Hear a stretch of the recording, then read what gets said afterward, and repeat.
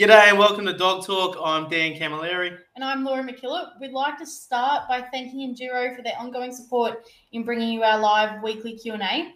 Tonight, we're fortunate enough to be speaking with Simon Leading from Marion Vale Working Dogs. Simon will be picking who he thinks has asked the best question of the night, and they will win a bag of Enduro Plus, high-energy food for working dogs with real kangaroo meat. Hey, Simon, how you going?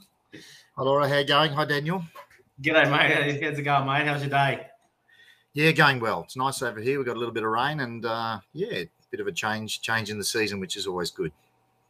Beautiful. Awesome, mate. And how was your day, mate? Kick us off with a busy day, cruisy day. Well, I started with a couple of dog lessons this morning. Had a couple of people up from the country who were visiting with their dogs. And so that's always a good start. We dodged the showers, trained a couple of dogs. Pretty much filled the day doing lots of bits and pieces. Oh, training dogs all day. What's the Rich doing? How good is that? Mate, but we want to jump into it then. Mate, do you want to tell us a bit about yourself, where you're from and what you do? Yeah, well, obviously I'm Simon Leading and my business name is Marion Vale Working Dogs. I started with dogs through necessity. I had some sheep running through the properties and that I have here and could never get them in. And used to get the neighbours and friends and family out with gum leaves and bags, and we'd go out rounding up our sheep from out of the bush.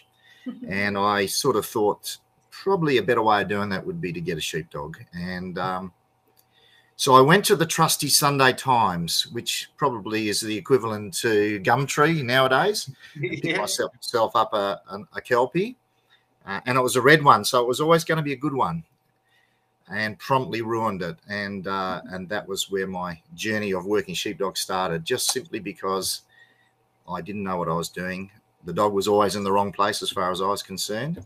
I was pretty good at swearing and pretty good aim with the rocks. And that little dog looked at me like I was a complete idiot, and I really probably was. And how about before dogs? Where were you sort of in life at that stage? So I was a policeman for 30 years. I worked with juveniles and kids in the police force. And, of course, I chased crooks and did all the things that police officers do. And I was wasn't really brought up in the country. I was brought up in the rough suburbs of Perth and went to a pretty rough high school. And policing was an option, or criminal was an option, and I chose policing, fortunately. Got a career in police force, but I always wanted to live in the country, and I moved up into the country about just in the hills of Perth about 30 years ago, and we bought a little property up here, and hence my small farming career started. So where do you think your passion for livestock and working dogs come? Or we know we're working dogs, but livestock. So I had long grass. I needed sheep, and we bought some sheep, not knowing much about sheep, and they were pretty good at getting into the bush and ducking through fences and giving me grief, visiting the neighbour's place, doing all those things. But I really like working with sheep, and I really like working. We had a couple of cows and we had a couple of goats, as you do when you start out on properties. And I liked all of those things. And one of the things I did do early in my piece was seek out a good advice and help with some of those things. So I learned as much as I could about handling livestock appropriately, looking after them, those sorts of things. And that was really where the farming passion started. Just because I had a real love for animals, love for dogs, love for livestock. And when you were starting out, who inspired you with the dogs? So my first dog was a failure. I went to the Raw Show one day and I was just watching the sheepdogs working, and there was a man, well, I didn't know at the time, but there was a dog out there doing amazing things, and I couldn't see who was working the dog, and I waited for the crowd to dissipate. There was a man there called Ben Voskulen. He was working the dog with a whistle, and it was really amazing to watch that. And I was fortunate enough to go over and have a chat with him, talk to him a little bit about how he managed to do that. And he said, well, it takes a long time and it takes a lot of effort. And he was good enough to give me a pup out of that dog, and that got me started in really good quality working sheepdogs. Yeah, right. How long ago was that? So that was back in about 99 when I got my first really good sheepdog. Beautiful. Yeah. Question from Daniel M, not this Daniel. Traveling around the world, what do you see as a major difference between countries when it comes to dogs and handlers? So I guess I was lucky enough later in my career. I was lucky enough to be invited over to the United States, and from there I visited America twice a year for a long period of time, just giving seminars and clinics. People seemed to enjoy what I was telling them. The difference, of course, is the type of livestock they're working. So in America, they're working some really tough range sheep and cattle, and some sheep that are like little deer that need a dog. And a Kelpie was very good at that, managing really light, flighty sheep livestock. But when I started going to Europe, it was very different again, because they were small flocks, and I was going to Norway, Switzerland, Germany, France, and it was once again very different type of terrain, and the livestock was very different. And in fact, in Norway, the sheep are like little families rather than flocks. So they had GPS collars on them when they tracked them down in the mountains. And again, the Kelpies were really good because they could go out and find sheep, they could gather them, and they could work them. And so that was my introduction to overseas traveling, was the fact that I was working with Kelpies over here and introducing Kelpies, particularly over in the overseas market, which was really what they were interested in doing. The difference is the control, the big distances they handle over there in their trialing. The control they're very controlling. They're able to get their dogs to stop on a dime, but sometimes they lacked some of the natural ability that perhaps our dogs needed with the merino sheep and the types of livestock we work over here. So livestock is livestock wherever you go, but of course terrain and individual circumstances are always different. I hope that answers the question a little bit. No, that's all right, mate. All over it. And talking there about starting back in 1999 and your different places you've been to, have you noticed the change in the way people handle livestock and dogs from then compared to now? And is it for the better? So in 99, I got my first sheepdog, and I managed to get a hold of a guy called Doug Connup, who was a very good sheepdog trialer. And he took my dog and demonstrated how good it was, but he didn't teach me anything. It was difficult for him to teach, and he could work my dog brilliantly, but he couldn't tell me how he was doing it. And that was where we found there were some holes that needed to be filled. So I just went out searching for people to help me as much as I possibly could. And I guess I started my teaching really early in my career because people were asking me how I was doing it.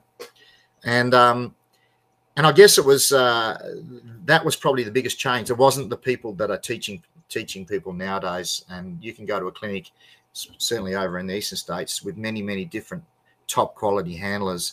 And that's where the advancements has occurred, because people are passing on that knowledge. And I think that's really been a step forward.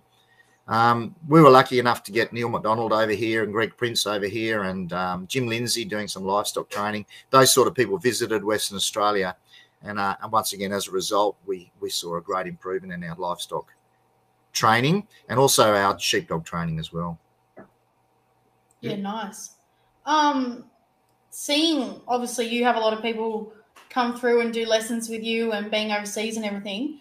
Do you see, when seeing other people handle stock, is there a particular thing that they might do that makes you turn away or that could be approached differently that you see occurring quite a bit? I guess the biggest thing I see when people are learning about dogs is they want to control things and control their dogs. And we got a lot of control freaks that handle dogs, I guess. And maybe natural dogs is what I encourage. I like dogs to do things naturally. I like dogs to be allowed to work. And that's what I see the biggest mistake is people interfere when dogs don't need to be interfered with. And that's what we try to show when we're teaching people how to handle their dogs, is what's correct and what's not correct, and allow them to develop, the dogs to develop rather than to train the dogs, and then work with them rather than against what they're offering. Yeah. And that's certainly different over in Europe, where they'll take the heading ability out of a dog pretty early because they want to drive. And they'll take the balance out of a dog pretty early because they want to control where that balance point is. And as a result, sometimes when they get sheep that are really difficult, they have trouble handling them because the dog's waiting for instructions instead of working on his instinct. And do you think a lot of that is based around not understanding sometimes how a dog is bred, like, and the natural work traits of a dog? And like, some people get a dog that balances and like, oh, it's doing it wrong. I'm like, well, wait a minute, like, what are you actually trying to achieve? Yeah, well, I certainly did. My dog was balancing to me and he was in the wrong place as far as I was concerned when I first started. So I can see why people make those mistakes. And I guess that's where the educators such as myself traveling around pointing out that that's correct. And, it was a hard lesson to learn because, and I see farmers all the time over here saying they want the dog on the same side of the sheep as them. And they should, but at some point they've got to allow the dog to go to the head, balance, do the things that they should do first before they start bringing them off into some unnatural positions for the dog. And that's really probably one of the biggest issues I see when people are training dogs is they're training them probably a little bit. They're training them too early instead of developing them, I guess. But that's not everybody. And the really good handlers are doing the great things around the place and hence they're getting good results. Absolutely, mate. And obviously we get a few new viewers on Dog Talk from week to week. We pick up a bit more traction. And, mate, can you give us your opinion and just a quick rundown of your views on the importance of pressure relief work and low stress stock handling? As I said, I was probably lucky to go to Jim Lindsay's school early in my career and certainly went to a number of Neil McDonald's schools. So I learned a little bit about that. And it's a principle I use on training dogs too, pressure and relief. We apply pressure when the dog is wrong and relief when the dog is right. And it's another principle I teach using a lead or other things as well, that pressure and relief principle. So it works right through. We were always pretty good at handling livestock. I mean, our guys were running in the olden days, were working big mobs of sheep over huge distances and traveling great kilometers. So I don't think we were ever poor stock handlers in Australia. And I think some of those methods have transferred through. And we're seeing stockmen from Australia travel all over the world and teach those methods. I know that Bud Williams was one of the pioneers from the United States in bringing that information here, but our guys had a lot to contribute too. So I don't think we're really bad at stock handling. I think we're really good at stock handling, and I think we do have a message that we can spread to the world for sure. Definitely. And so on to dogs now. What type of style or dog do you prefer? So my original dogs that I originally had a lot of eye and perhaps could have moved sheep as well as I might have liked. But I liked the way they moved. They were pretty to watch, and I'm a bit of a dog perv, so I like to see a dog doing what a sheepdog should do, I guess. But I also my dogs go back to those lines still, so they still retain a fair bit of eye and a fair bit of style. My original reason for having dogs was because I had sheep. Now I have sheep because I've got dogs, and it's a little different in that I want dogs with a really good compliancy, dogs that are easy to train. I'm a bit of a lazy trainer, so I want dogs that move around their livestock well, good shape, find the point of balance, get to the head, and hopefully work with me. And that's really what I look for in a dog. And I've been pretty lucky. I've had some really nice dogs over the time and dogs that have taught me a lot. But I'm also lucky in that I get to train a lot of other people's dogs. So whilst I might not take them home with me per se, I do get to experience difficult dogs, hard dogs, soft dogs, all sorts of dogs. And that develops you as a trainer in a rapid way. It's a steep learning curve. Yeah, that all too well, mate. And you've got a split pack there, mate, between your Kelpies and Collies. You want to tell us a bit about your current team? So my original team was Kelpies. I've always had a Collie in the team, and I always obviously there's a difference between Kelpies and Collies. Kelpies are saying what for, and Kelpies are saying Kelpies are saying what for, and Collies are saying what next. So it's a little bit temperament focused. I like dogs that going to work with me. I originally got Kelpies, and that's what got me over to the United States in the early days, was because a lady came from America and met me at a sheepdog trial, and I gave her one of my dogs to have a little go with in the trial. I was judging the Encourage, I think, and she had a little run through, and she just came out of there beaming and went back to America talking about Simon Leaning and how good his dog was and what a great guy he was. So I guess sometimes you just got to be nice to people, and it pays off. And as a result of that, I got invited over to the States and did my first clinic over there, and it snowballed from that point on. But Kelpie's got my foot in the door. People in Europe and America, there's plenty of Border Collie handlers. It is the preferred dog. It's a niche market for Kelpies, and so that's why I always had to have a Kelpie in my team. And I'm really lucky that I've had some really good ones over the time, and I still have some pretty good ones now. But I'm not stupid. I do like a Border Collie because they are much more compliant. They do a little bit better in sheepdog trials because of that compliancy, and they're a little bit easier to train in some ways. And so I've got a pretty good team of both. But it's utility dogs that I look for. I want dogs that can work in the yard, they can work in the paddock, and they can do the farm work for me as well. And, you know, they can work cattle and sheep and all the jobs they need to do. So they're not just trial dogs. They need to be able to do all the jobs as well. Yeah, definitely. We've got a streaker in the background there, mate. Yeah, it'll be my cat, will it? Yeah. Well, all of a sudden your head grew a tail. Like, what's going on here? Yeah, I was a little worried she might join in, and sure enough, she has. So. You're all right. So what are you looking for in your own line of dogs these days? So I've got a couple of different lines of dogs. I've got but they are utility dogs. They need to be able to do both jobs. I want them to work in the yards. I want them to back. I don't particularly want them to bark, although they will speak on command if pressed. I want a little bit of eye. I want a good point of balance. I want a natural shape around my sheep. I want my dogs to work around their sheep nicely in a good natural shape. And I do like a dog coming forward. I don't like a dog dancing. I like a dog to move sheep. I'd much prefer a dog coming in than getting off. So I do like a dog that holds its position and has some strength in it as well. So, and then that compliance is really important. Dogs that work with you rather than fight you when you're asking it to do something, that's an important trait as well. Yeah. Absolutely. So, mate, I just had a question. Are you going to have to buy a new lounge with your cat going crazy and scratching it up in the background? But that's okay. But do you like a team of similar dogs, or do you like to have a bit of something different in each, like a couple of different tools in the toolbox? Yeah, look, it's always good to have different tools in the toolbox. I won't have just solely yard dogs because I don't have the amount of work that perhaps a big farm would have. I won't just have a sole yard dog, and I've had them, and I've trained them up and sold them for good money because that's really not my cup of tea. More, I want a dog that can back off and lighten up, but also can move a mob of sheep as well when I need to.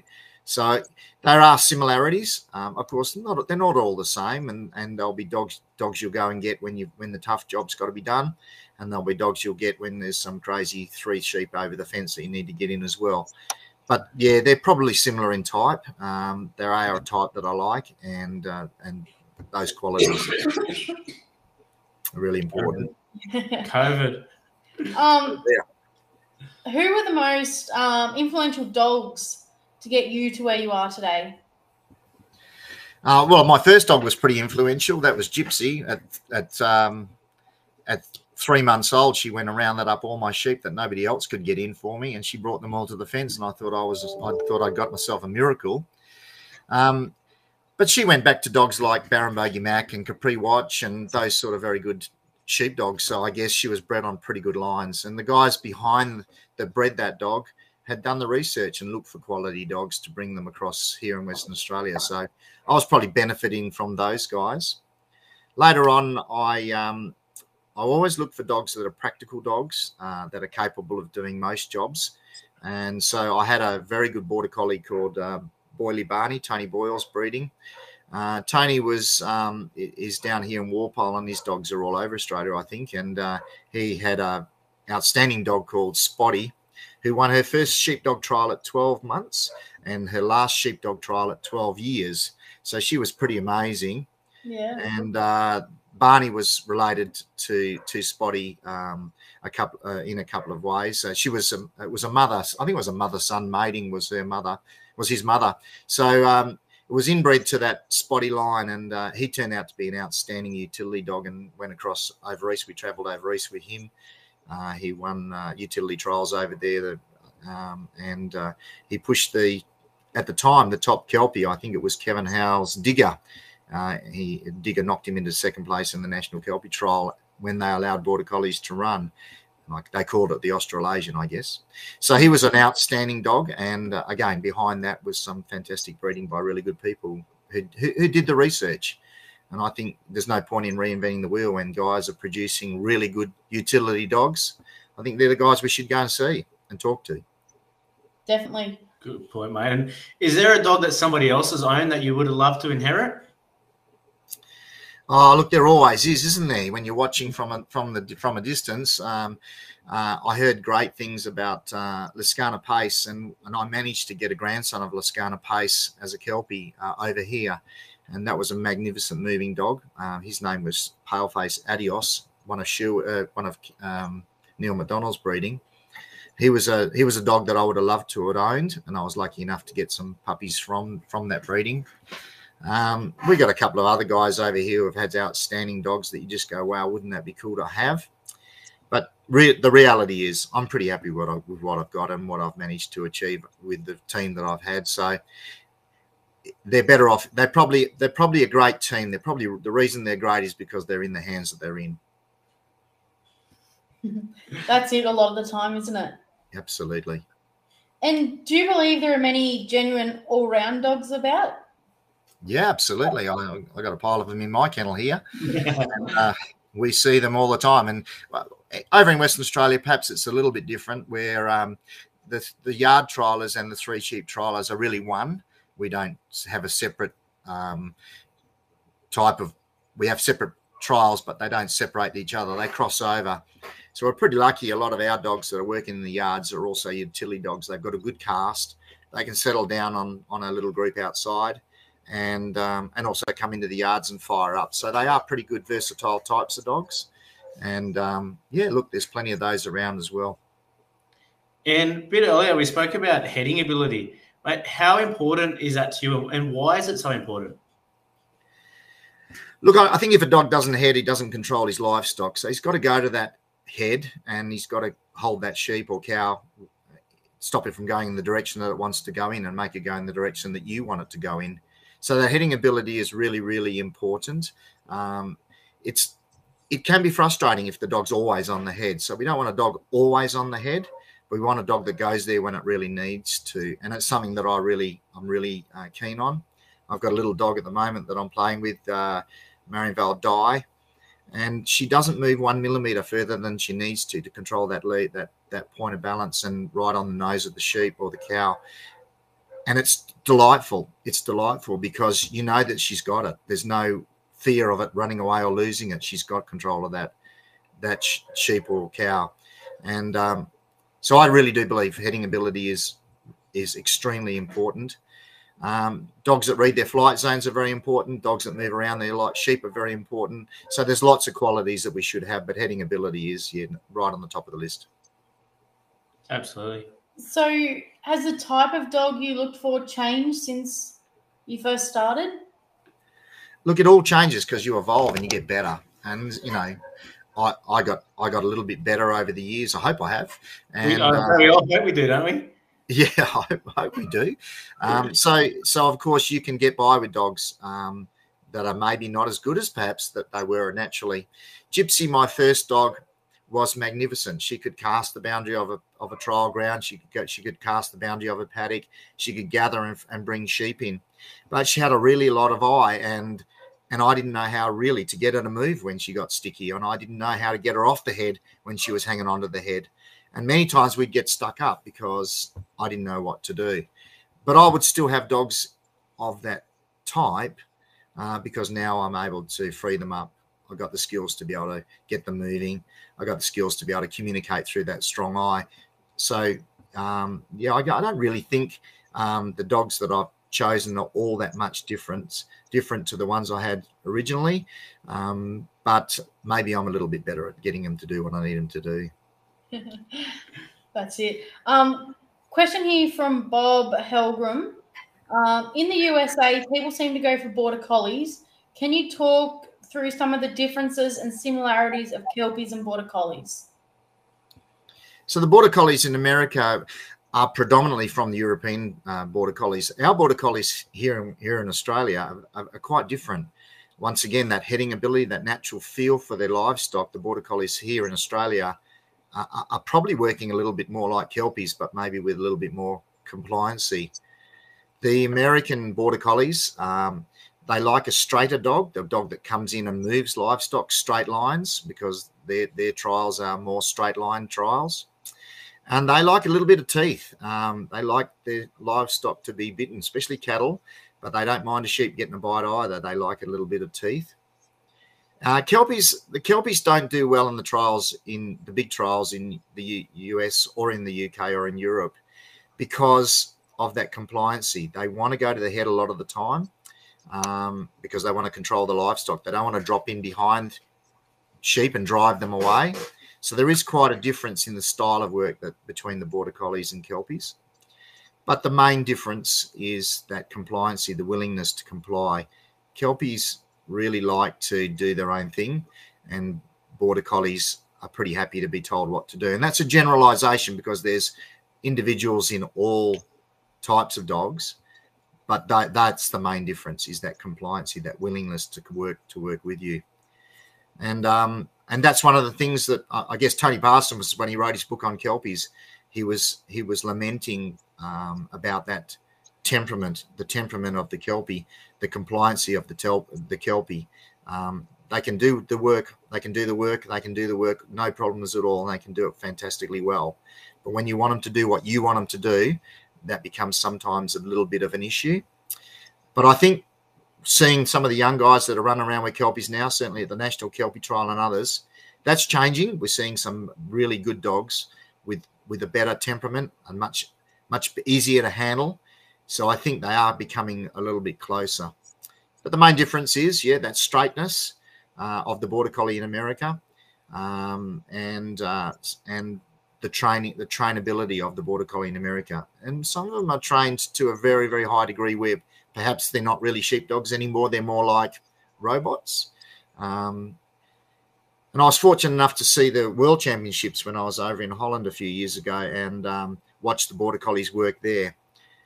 And the really good dogs, the really, really, really good dogs, the top dogs, still have natural ability, but also have a compliancy to them where they listen to their driver. So I still think we want natural dogs, and then maybe we want a little bit of a change in the temperament to get our dogs to listen to what we want them to do. So how important is trainability and that bitability and temperament to you? It's really important for me, because I obviously working in sheepdog trials, I want dogs that do as they're told. And I think farmers and stockmen generally, when they're yelling stop, it would be really nice if the dog did stop. And I know in the UK particularly, it's paramount. You know, they're working on absolutely difficult terrain, and if the dog doesn't stop when he's told to stop, they can lose sheep off cliffs and other things. So I guess that's where the border collie evolved from. That was that British border collie that was trained to a high level and needed to listen. Whereas here in Australia, we wanted dogs we could drop on a mob of sheep and get on with it, and we could do other things while they handled them. So I guess, you know, they evolved differently, and they became two different styles of dogs, and they suited different terrains and different circumstances. But compliancy, yeah, look, if a dog's been told what to do, I like it to try and do it. I want it to override me if I'm going to lose my sheep, but I want it to stop when I say stop. Yeah. Question here from Justin Malcolm. If you had to pick out a Kelpie or Collie, what would you go with?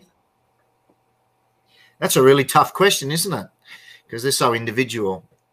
Yeah. I'd probably stick with my Kelpies. You know, I'm a little bit of a Kelpie guy. I'd probably stick with my Kelpies. but I'd do my research really well. I'd find Kelpies that I liked and suited me. That's great answer. But I'm not biased any means. I love every dog. I've had a whole variety of different dogs here recently, and but I still love my Kelpies and my Collies. But yeah, soft spot for the Aussie dog. Yes. So another question here from Erica Vanderham. Is breeding as important as a good trainer? Yeah, look, I mean, I'm a lazy trainer, so if a dog's not already doing a lot of the things that I want it to do before I start training it, which comes from breeding, because she's inherited traits and comes from the mother and comes from the father and the grandfather and so forth, then I'm probably not going to put the time in on it that I might do on a dog that's pretty natural and doing it pretty right. So, yes, for me personally, I think breeding is really, really important. You can train dogs. And I have a little saying when we're working with dogs. When the shit hits the fan, they do what they do, and that's natural. And so when it gets a little bit tough and things go crazy, dogs will do what's natural. And that if natural is running in and biting, then they'll do that. If natural is running away from the sheep, they'll do that. If natural is blocking, covering, and holding, they'll do that. And that's the dog that I want. And that's breeding. Yeah. 100%, mate. Absolutely. Mate, on the East Coast, we've seen a lot of dog auctions and an increase in auctions over the last few years. I can't really comment for the West Coast. There is one coming up soon in WA. Well, there you go. Mate, what's your take over the auctions? Do you think it's a good thing for the working dog breeds, a bad thing? Give us your point of view. Well, I mean, it's a great thing for the dogs, isn't it? Once there's a value in those animals, people will treasure them and look after them and take care of them, and people will start breeding quality dogs. We've got a little bit of a problem over here in the West, and I know you guys over there in some of the other states do. With the new breeding legislation, it becomes more and more difficult for us to produce dogs because of puppy farm legislation and other things. But I think that if there's value in the dog, then there's value in producing them. Yep. And if we're smart about it and we look after our fantastic Australian Kelpies and working border collies, we can produce we can produce really good dogs and get paid for doing so, which is fantastic. We're having our first auction over here in the West in a couple of months' time. I don't know what the result will be. It'll be interesting to see if the stockmen are willing to put their hands in their pockets to get quality dogs. They should, but we'll find that out, I guess, when we come over there. Over east, it seems to be not a problem. It seems to be a normal thing, and people are willing to pay for dogs that can save them really thousands of dollars. So yeah, I think it's a great thing. Definitely. So you were talking before about that magic stop. Mark Mengold asks, do you have a secret method? And if it's not a secret, what do you do to your dogs to get that stop?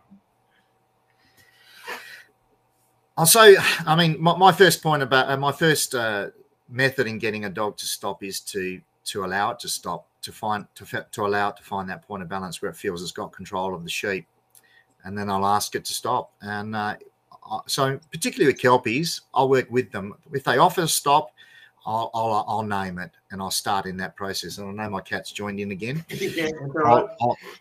I'll work with the dog. So I'll ask the dog. I'll get the dog to find that point of balance, maybe on a fence or in a corner, somewhere where it naturally feels it's got control, and stop it.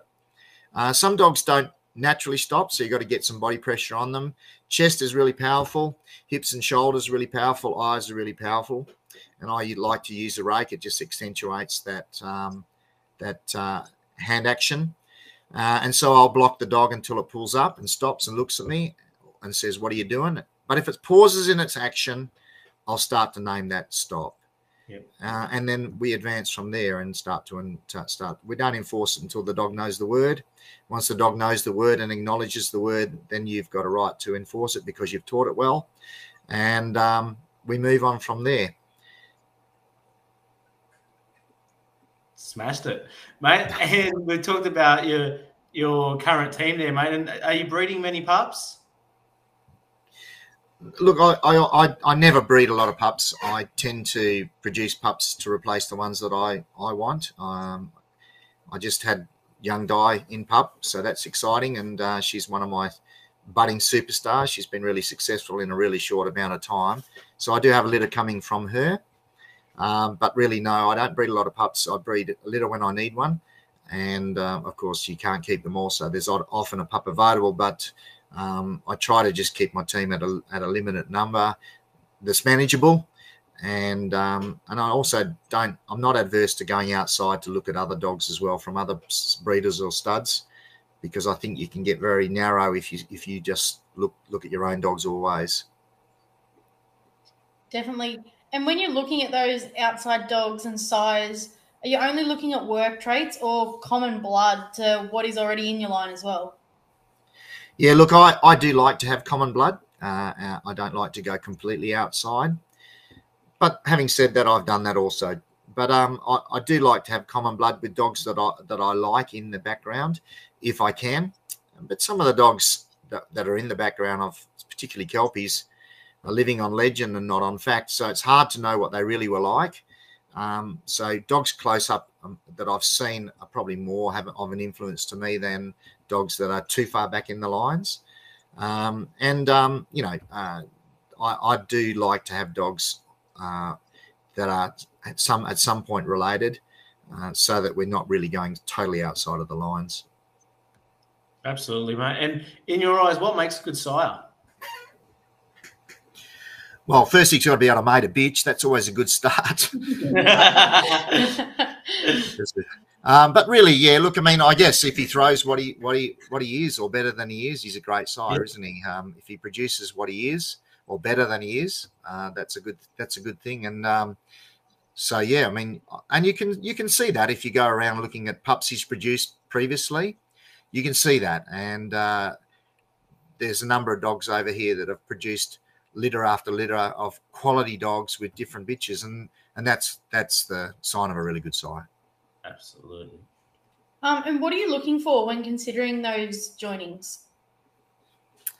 Once again, those same qualities. I want a dog that's working well. One of the things we see when we're looking at dogs is a trained dog, and it's pretty hard to really get the real dog from that. So I do like to see dogs naturally. I do like to see young dogs doing what they do without too much interference. If I'm looking at a dog, I like people to shut up and let me see the dog, not tell the dog what to do, so we can see what it will do naturally. And yeah, I mean, obviously heading ability, balance, shape around its sheep, and that nice nature compliance. These are always, once again, another good important trait. That's it. And mate, everyone always talks about the sire. Mate, do you have a criteria that a bitch needs to meet to be able to breed from her?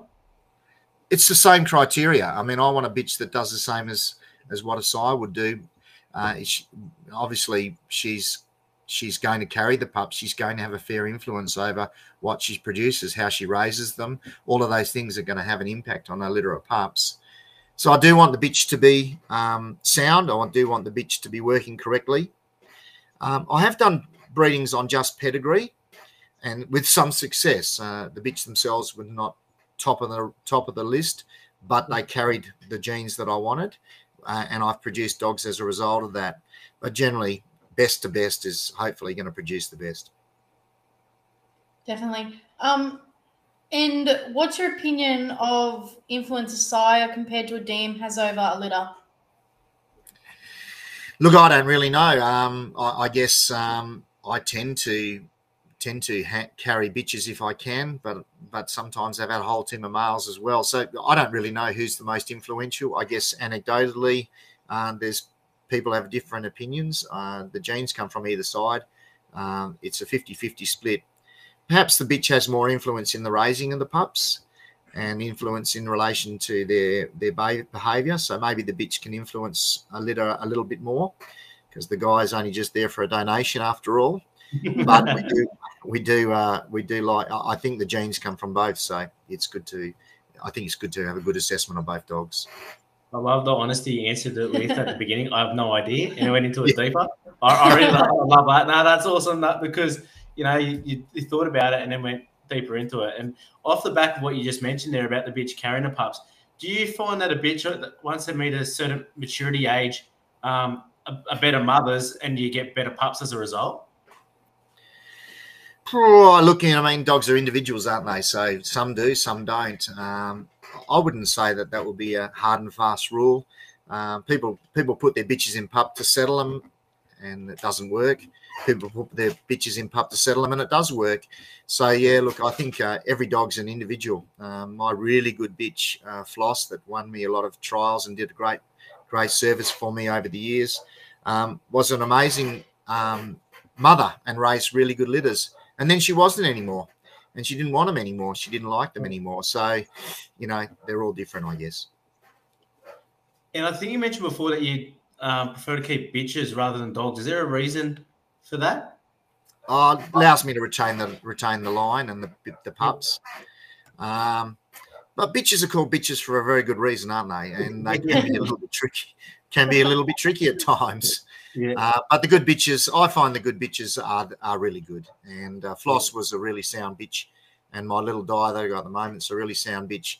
They cope with the training very well, and they don't pee on everything too. Although I've got boys that do that as well, so that's a nuisance part of it as well. But absolutely. And how do you go about picking a pup for yourself? Sometimes I just keep the one that's left and hope for the best. I mean, I've done the breeding, I've done the research, I'm hoping for the best. I don't tend to pick a runt. I like a dog to look me in the eye, and I like a pup to be calm and sensible. I like a pup to want to be with me. I like a pup to come towards me and want to be with me. But if the breeding's right and you like the look of the pup, then that's the best you can do, I think.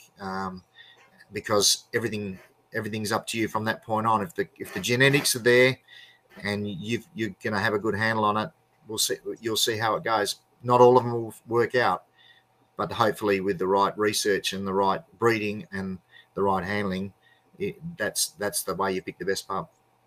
Right, and you've touched on research a few times tonight. What advice would you give to someone wanting to purchase their first dog? Go and see the mother and father working the livestock that you've got for it to work. So if you've wanted a sheep dog and you've only got sheep, don't go and buy a cattle dog. Don't go and see a dog that's working cattle and say, wow, that'll work well on sheep. Go and see a dog doing the job you want it to do. If you wanted a yard dog and you needed a yard dog, go and see mother and father working in the yards and see if that's what you like in the dogs, because that's what you're going to get. And that's where the genetics come from. That's what's going to be produced. And if it's not going to suit, if the mother and father aren't going to suit you, don't even look at the pups, because pups have got a really good way of grabbing you when you walk into a it's those eyes. Yes. And so you'll end up coming home with a pup that you would probably is not going to suit your circumstances. So see mum, see dad first, working on the livestock you want them to work. And if the breeder's not going to allow you to do that, go somewhere else. Go to somebody else, because the good breeders will always be willing to show you the dogs doing what they can do. They'll be proud to. And that would be my advice for people looking for a pup. Good advice. Another question here from Daniel M. You touched on a straight walk-in. Do you believe straight walk-in is related to strength in a dog? And do you think dogs have enough straight walk-in? Yeah, look, I mean, it's impressive, isn't it, seeing a dog? I got a little video on my Facebook page of my dog, Chip, walking in on a sheep, and it's impressive. And I got a lot of likes, and I became an influencer almost because of the result, which was fantastic. But some livestock don't like a dog walking straight at them. They like a dog rolling them and turning their heads and allowing them some relief and to walk away from them. So in the UK, they want a straight walk up. In America, they want a straight walk up. Some of the sheep they have there are pretty tough sheep, and they'll fight a dog. And if the dog's not willing to take them on and bite them on the nose and keep walking, it can be a problem. So, yeah, look, depends on your circumstances. Personally, I like a dog to walk up because I can always flank it if I don't want it to walk up. So, personally, I like a dog to walk up. I want a dog to also back off if it's putting too much pressure on the sheep as well. And I like a dog to read that situation and give itself a little natural reverse sometimes. But yeah, I like a walk up, and it's a good question. I like a dog to walk in on its livestock. Beautiful. Another question here from Justin Malcolm. how do you like to start a dog? And is the age you start a dog different between a Kelpie and a Collie? So I tend to look at I'm a bit of a puppy perv. I like to drop him in on the sheep reasonably early. So, I mean, I'll start looking at them from 8 weeks old, but really it's only for my own interest. It's not really for any benefit to anybody. If a little pup gets bowled over at 8 weeks old, it could be the end of it. So my advice to most people is wait until they're about 16 or 18 weeks, 20 weeks, or even older. 6 months is good. And really the training can't start until they're at least 8 months anyway, because physically they can't get to the right place unless your sheep are really quiet. And if you start a pup that's too slow, he'll shortcut. He'll cut the corners, and it quickly becomes a habit. So my advice is, if you have a look at it, see what it's doing, see if it's showing interest when it's young, put it away, make it your friend, raise it well, feed it well, take it with you wherever you can, and then bring it back when it's a little bit bigger, when it's physically able to cope with the livestock that it's working, and bring it along that way. That would be my advice. That's some good advice, mate. And what kind of livestock do you like to start a pup on yourself? So, I mean, my sheep get worked a lot by different people and different dogs, so they're pretty quiet and pretty docile. But they got to move, and you can't have sheep that just stand still, because it won't stimulate a pup's instinct if you haven't got some movement. Yeah. So I tend to look at hoggets, sheep just out of being lambs, and I tend to go for wethers, but it doesn't really matter. And I like sheep that are educated by older dogs if I can get them, and I've got older dogs, so I'm fortunate that I can. And I guess my advice to people who are starting pups for the first time, don't drop them on crazy merinos or crazy sheep. Go and see a sheepdog trainer, get some sheep that are a little bit quieter. Not bucket-reared sheep, not lambs that have been raised by bottles. Sheep that are real sheep that are handled well. And start in a small area so the puppy's got a chance on a fence, in a corner, somewhere where the puppy's got half a chance of getting control of his livestock. Greg Prince always said, a secret to a well-trained dog is well-trained sheep. A secret to well-trained sheep is a well-trained dog. So if you can get someone with a well-trained dog to come and educate your sheep before you start your puppy, that would be a really big advantage. Definitely. What do you have any milestones or expectations on pups? Like what you're looking for and when? No, so I guess if a pup doesn't start, you can't assess them. So when I drop it on at 16 weeks and it does nothing, then I put it away, and that's fine because it's not ready. But if I drop it on at 16 weeks and it starts being really silly and doing stupid things, then it's a little X against its name, because what it shows is what is in it, and I want dogs to start well if I can. So I want pups to show me what I call glimpses of brilliance. I don't expect it to be the perfect sheepdog, but I want it to try and get to the head. I want it to think about what it's doing when it starts. I don't want it chasing sheep. I want it trying to head sheep and controlling sheep. And if it shows me those things, then I'm pretty excited about it. I don't expect it in the first instance, and I think a wise old stockman said to me one time, 6 or 7 times before you see what it really can do. And that's probably right. And I might drop it in every 2 or 3 weeks for 6 or 7 times and then see what it can do. But I want them to start well. I want them to try and manage the sheep, control the sheep. I don't want them just. I don't mind if they just don't want to do anything at all because they're not ready. And not having an age limit, mate. How long would you give a pup to show you something that has moments of brilliance or glimpses of brilliance? I think you said. Give glimpses of brilliance. How would you encourage it to come along and build some desire in it? Yeah, just dropping it in periodically. My very, very good Kelpie that ran second, I think, in the National Kelpie Trial over in Western Australia. He showed nothing until 12 months. And in fact, he was out the door as far as I was concerned. And might have been Gordon Curtis over here, one of the good Kelpie guys, said to me, I wouldn't get rid of that pup just yet, Simon. I reckon he's got something about him. He would sit in a water trough like a crocodile and stare at the sheep. That's all you could see was his eyes. And but people loved him when I did demonstrations. People loved that. They thought he was amazing and funny. And the only reason he stayed was because people kept asking me, oh, well, how's Axel going? And at 12 months, he did his first trial. And at about 14 months, he placed second in the national championship as a novice dog. So, yeah, 12 months was a good time to hang on to him for. I had a dog from over east that I kept for 3 years, and it never worked out. But I kept seeing glimpses of good work, but not able to sustain that for any length of period. So I kept it for 3 years, but I ended up having to let it go because it didn't make it. But the breeding was there, and I thought at some point it's going to switch on to reality, and unfortunately that one didn't. So all different circumstances, different dogs. And, look, both of those dogs I really liked. So it wasn't a case of they annoyed me or made me, I needed to get rid of them. They were good dogs. They weren't barking in the camp. They weren't causing trouble. So I allowed them to stay and gave them time. So I told you it's the eyes, mate. People looked in his eyes and he sucked you in. Yes. So what's your ideal training setup? And do you start in a round yard, square yard, or how do you start? So I do have a round pen, and I do have a square pen, and I do have a little paddocks as well. And I have all of those things. So I've got them all at my disposal. If you're starting a dog in a round pen, especially if you're beginning with sheepdogs, with quiet sheep, what a round pen can do for you is it doesn't have corners, so the sheep can't hide as easily. But it also gives you a picture in your mind of what the dog's movement around the sheep looks like.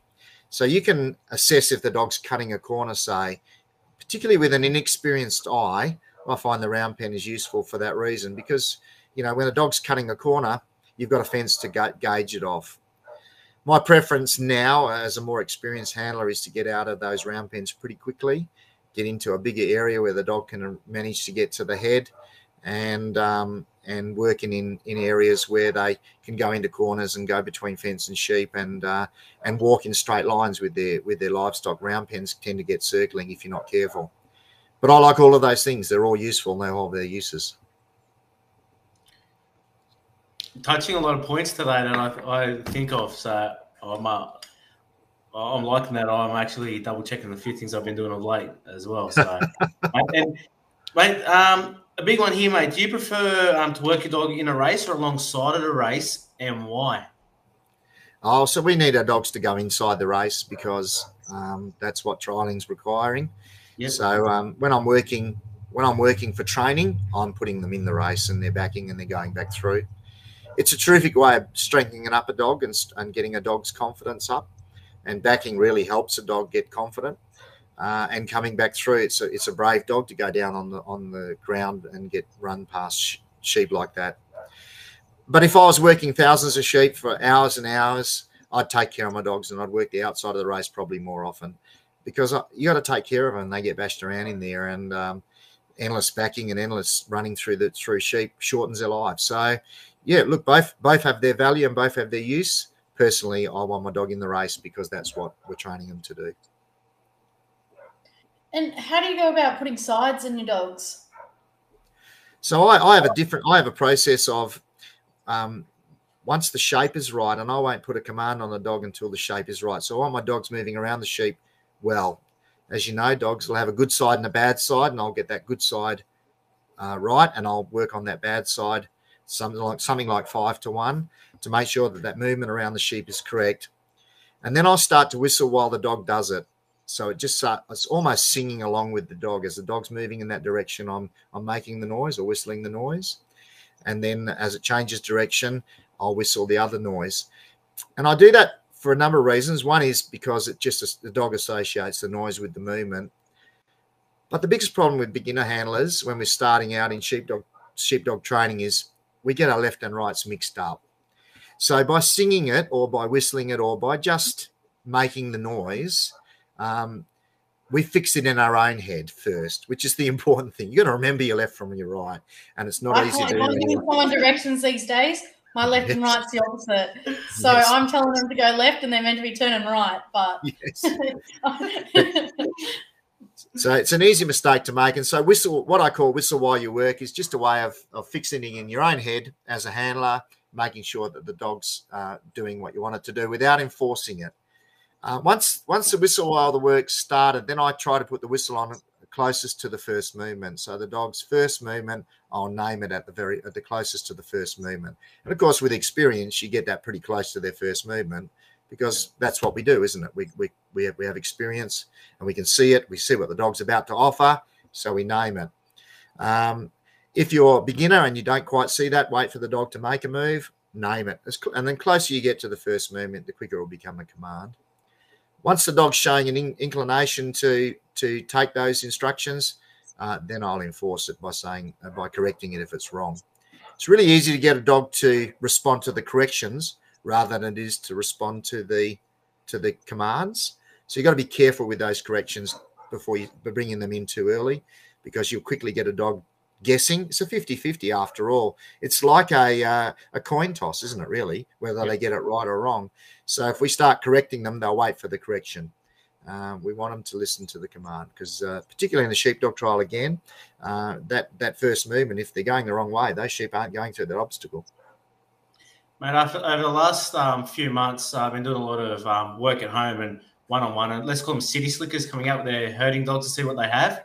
Yep. And based on what you said there, on the scale of 1 to 10, how much amusement do you still get of people getting confused with their actual lefts and rights when they walk into a round yard? When you warn them that they're going to actually forget their lefts and rights and they don't know what you're talking about, and all of a sudden they don't know which way they're walking anymore.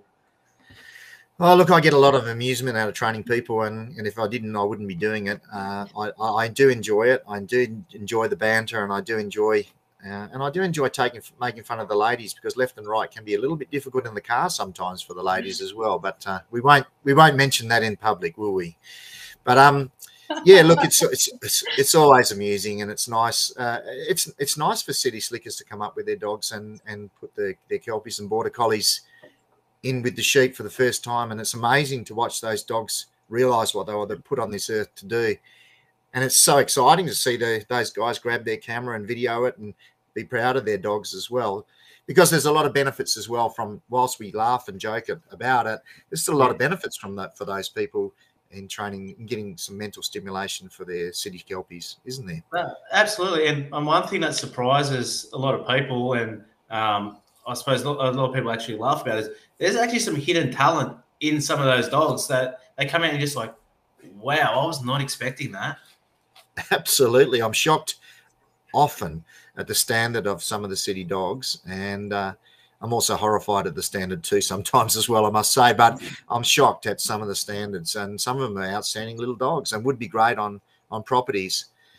But, you know, they don't always have to be on properties. There's a misnomer there that Kelpies need to be on big properties running endlessly. They don't. They just need mental stimulation. They need routine. They need training, and they need an opportunity to develop, and they can do that in the city just as easily as they can in the country, because we've got to remember a lot of farm dogs spend a lot of time on the chain, whereas city dogs don't. They're stimulated in other ways. So there's no real right way to raise a Kelpie. But, of course, letting them see sheep and letting them to work livestock, that's what they were put on this earth to do. So I think if they get an opportunity to do that, people should take it. Well said, mate. Mate, is there a casting action that you prefer? Casting? Yeah, look, I mean, I like a natural casting dog, and you do see a lot of Kelpies particularly pull up early.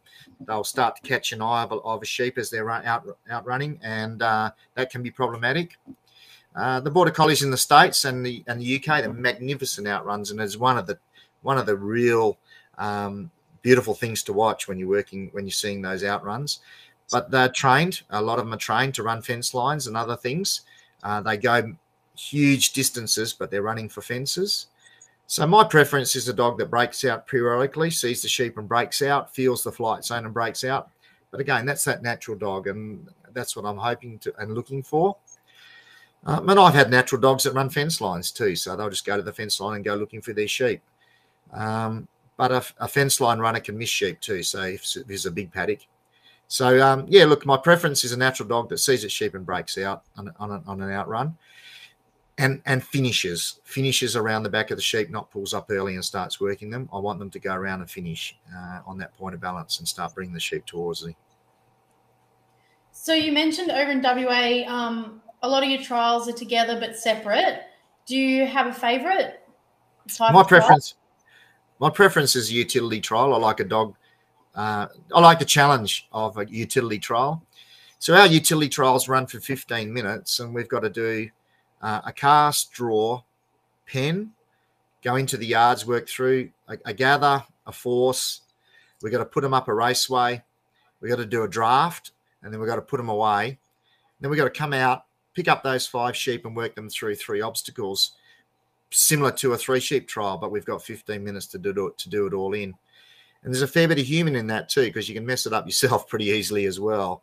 So I do like that challenge, and I think a dog that can come into the yard, push a group of pretty heavy old sheep through a series of obstacles, and then go out and settle right down and work like a 3 sheep dog, I think that's the dog for me. Mate, and why do you trial? Well, I mean, it's just a passion, and it's an interest, and it's a challenge, and I really love it. It's look, there's lots of reasons, but it's a good test for me and my dog. I'm not competing against anybody except for myself. I like my dogs to do what they can do at home, and if they go to the trial and do what they can do at home, then hopefully they're competitive. And do you believe the trials simulate real work scenarios? It's difficult, isn't it? We can't really simulate real work scenarios because of the numbers of sheep. Sheep are difficult to get. If you want to test a dog on a flock of sheep, who's going to lend you hundreds of sheep for each dog to have a different mob each time? But I think they do a pretty good job of replicating, and I noticed some of the other guys are bringing in new trials, stock dog type trials, and challenging dogs across fields. So we've got sheep and cattle trials.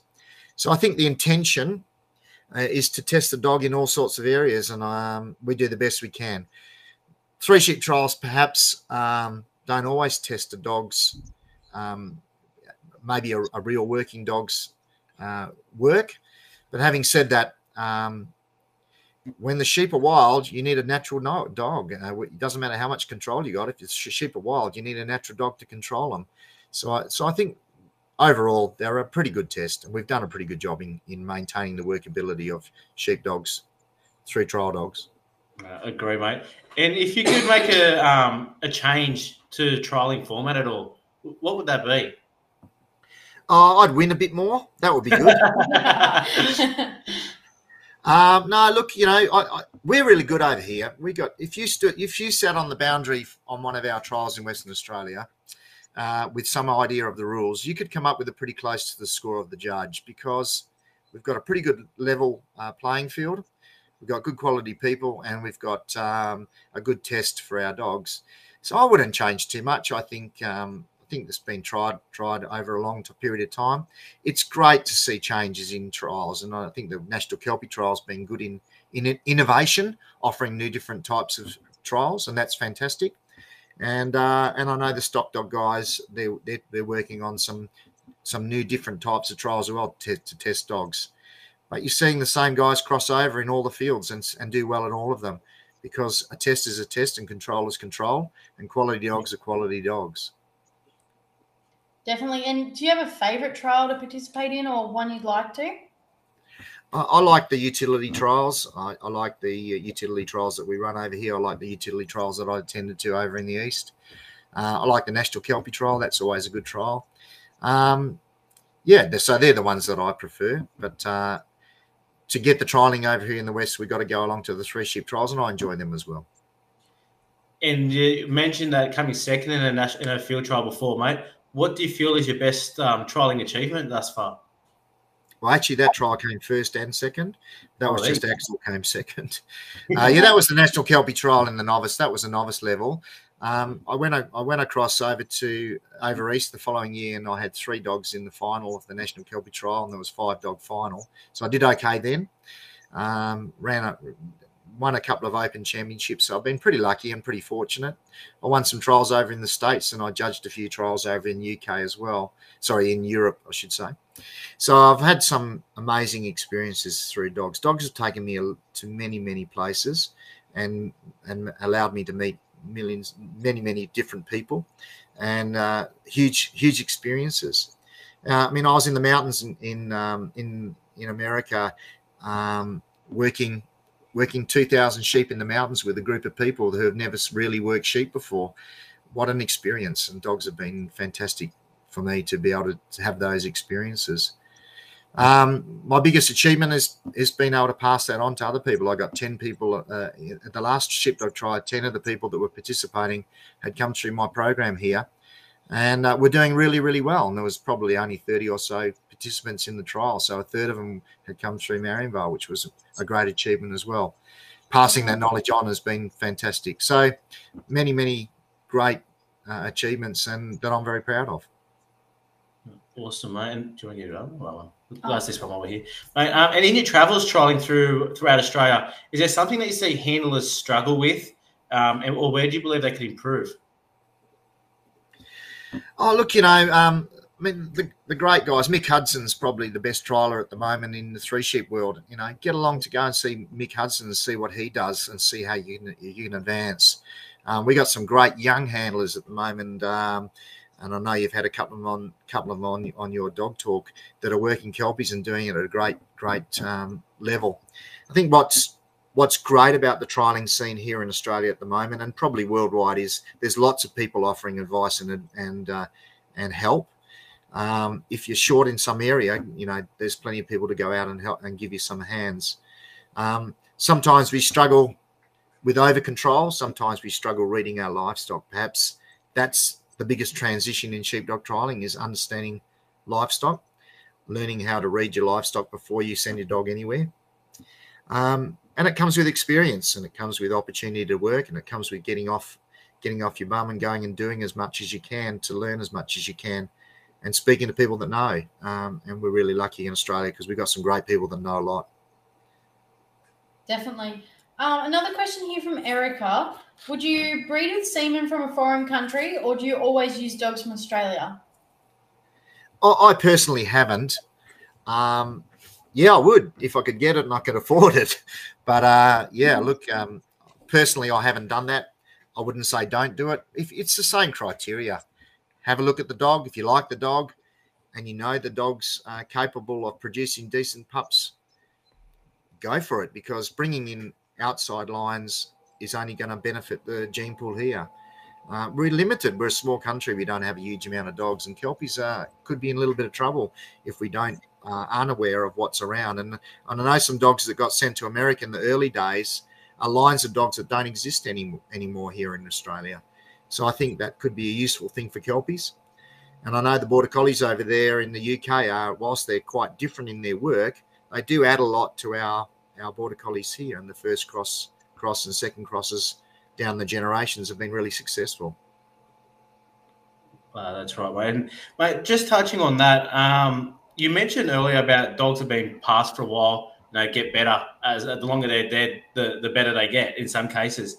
Mate, do you have an opinion on AI and using dogs that have been dead for some time compared to using the best sire you can find today from live cover?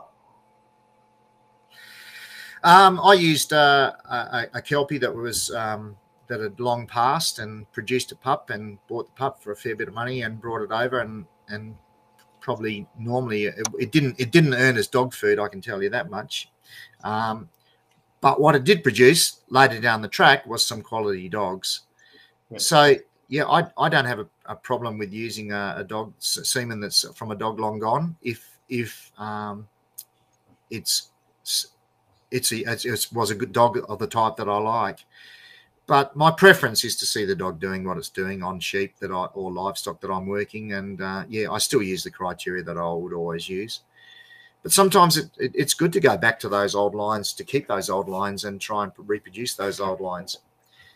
But as I said, sometimes memories are different, and maybe the sheepdog trialings were different, maybe the livestock were different, and maybe they weren't as good as what we said they were.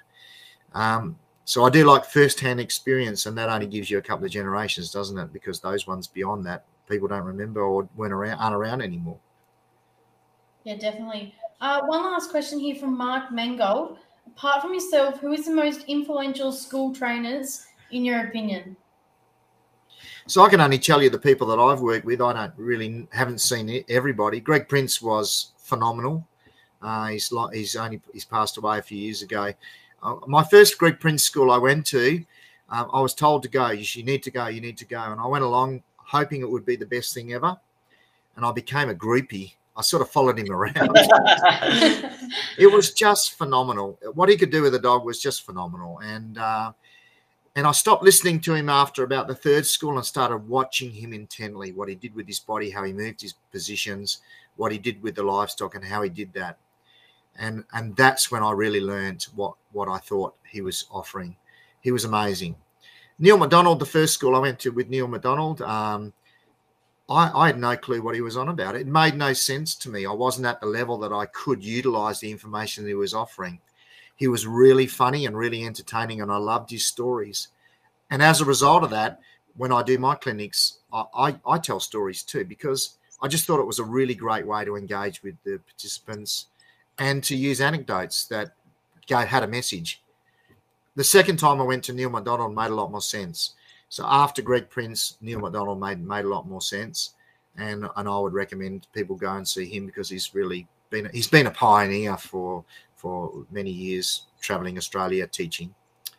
I went to some people I would recommend not go to as well, and I won't mention their names, but there was guys here that I call him the polypipe man. He told me to belt my dog with a piece of polypipe for barking, and and the lady that was meant to belt her dog, she turned around, the dog stopped barking, and he insisted she still go through with it. And I just said, I'll sort my dogs out from barking, and got in the ute and drove home. So, it was there's people that are not good trainers. I think there's guys around. My advice, if you're concerned, is go and fence sit. Go and sit on a fence and listen. Go and sit on a fence and see. I always say to people when they're coming to my school, if you don't like what I'm doing, don't hand your dog to me because I'll train it. Your dog is your responsibility. So don't pass your dog to me if you're not comfortable with what I'm doing to it. Fortunately, I'm pretty nice and I don't do mean things, but some people do. And you can ruin a dog really quickly if you hand it over to a trainer and his first protocol is to whack it on the head with something. So if you can, get a video of the guy working. If you can, go and see his Facebook page. Go and sit on a fence and watch what they do before you release your dog onto them, because there's some really good trainers out there. And over East, you've got a myriad to pick from. I did work with Mick Hudson when he came over here. Really impressed with how he handles his dogs. He's a good guy to get some information off, and he's been super successful. Neil McDonald, of course. Greg Prince passed, so we don't get to work with him anymore. But I'm sure there's some great people over East that would offer some good opinions and advice. Mick, and you mentioned Mick there, mate. He's always been able to give me as much time as I needed, mate. So there's another one I'd highly recommend. Yeah. He can't give me enough time, and not always paid time either, mate. If I was in the area, Dan, drop in and let's muck around. They're great people. They are, mate. And you meet some fantastic people at those schools as well. Absolutely. Mate, was that come to that time of night? Mate, was there a question that stood out to you tonight to win a bag of Enduro Plus working dog food? They have to be in Australia. Oh, okay. The gentleman that asked about the walk-up strength, where was he from? Daniel. He's a Victorian, mate. That's in Australia as far as I remember. Well, it's sort of Australian. Sort of Australian, isn't it? We sort of say it's Australia. That is, mate. Well, Daniel, congratulations, mate. If you can get in contact with us, just send us your details, and you got a bag of Enduro Plus high energy food for working dogs with real kangaroo meat. Yeah, that's where I was going. Where do you think I was going? Cool. Thank you, Enduro. And Simon, of course, Enduro are now also helping us support you as well. So, yeah, you'll also get a bag of Enduro Plus. Oh, that's terrific. Thanks very much for that. Listen, guys, you're doing a great job and really appreciate it. And getting these guys from Australia that are getting the acknowledgement and recognition for the work they're doing. There's plenty of guys out there doing amazing things all over the place. And you guys are doing a fantastic job in putting them up to the forefront. So thank you for all the work you guys do. No, we enjoy it. So, yeah. Mate, is there someone that you would like us to have a sit down and have a chat with on Dog Talk? Wow, that's a good question, isn't it? I guess looking through the list of people you've had on there, you've had a lot of my inspirations and heroes. So it's hard for me to give you a thought. But if you leave it with me, I'll get back to you on that if you don't mind. Yeah, all good. Not a problem. So we'd like to thank all of our members and for tuning in tonight, and of course you, Simon, for your time. Before you go, one last question. Would you rather fight one duck the size of a horse or 20 horses the size of ducks? What's this duck question? I don't know. Just want to see how you think. Oh, right. Okay. So I'm going to fight. What did you say? One duck the size of a horse or 20 horses the size of ducks? Yeah, I'm going to go with the horses the size of ducks, I think. And why is that? I think that'd be easier to flick away. Answered very well, mate. And thank you once again. Thank you very much for your time tonight. Much appreciated. All the best. Thanks very much. Thank you. And all our viewers out there, please remember we learn every day. And the day we stop learning will be a sad one for all of us. Thank you. Thank you. Thanks, guys. Cheers.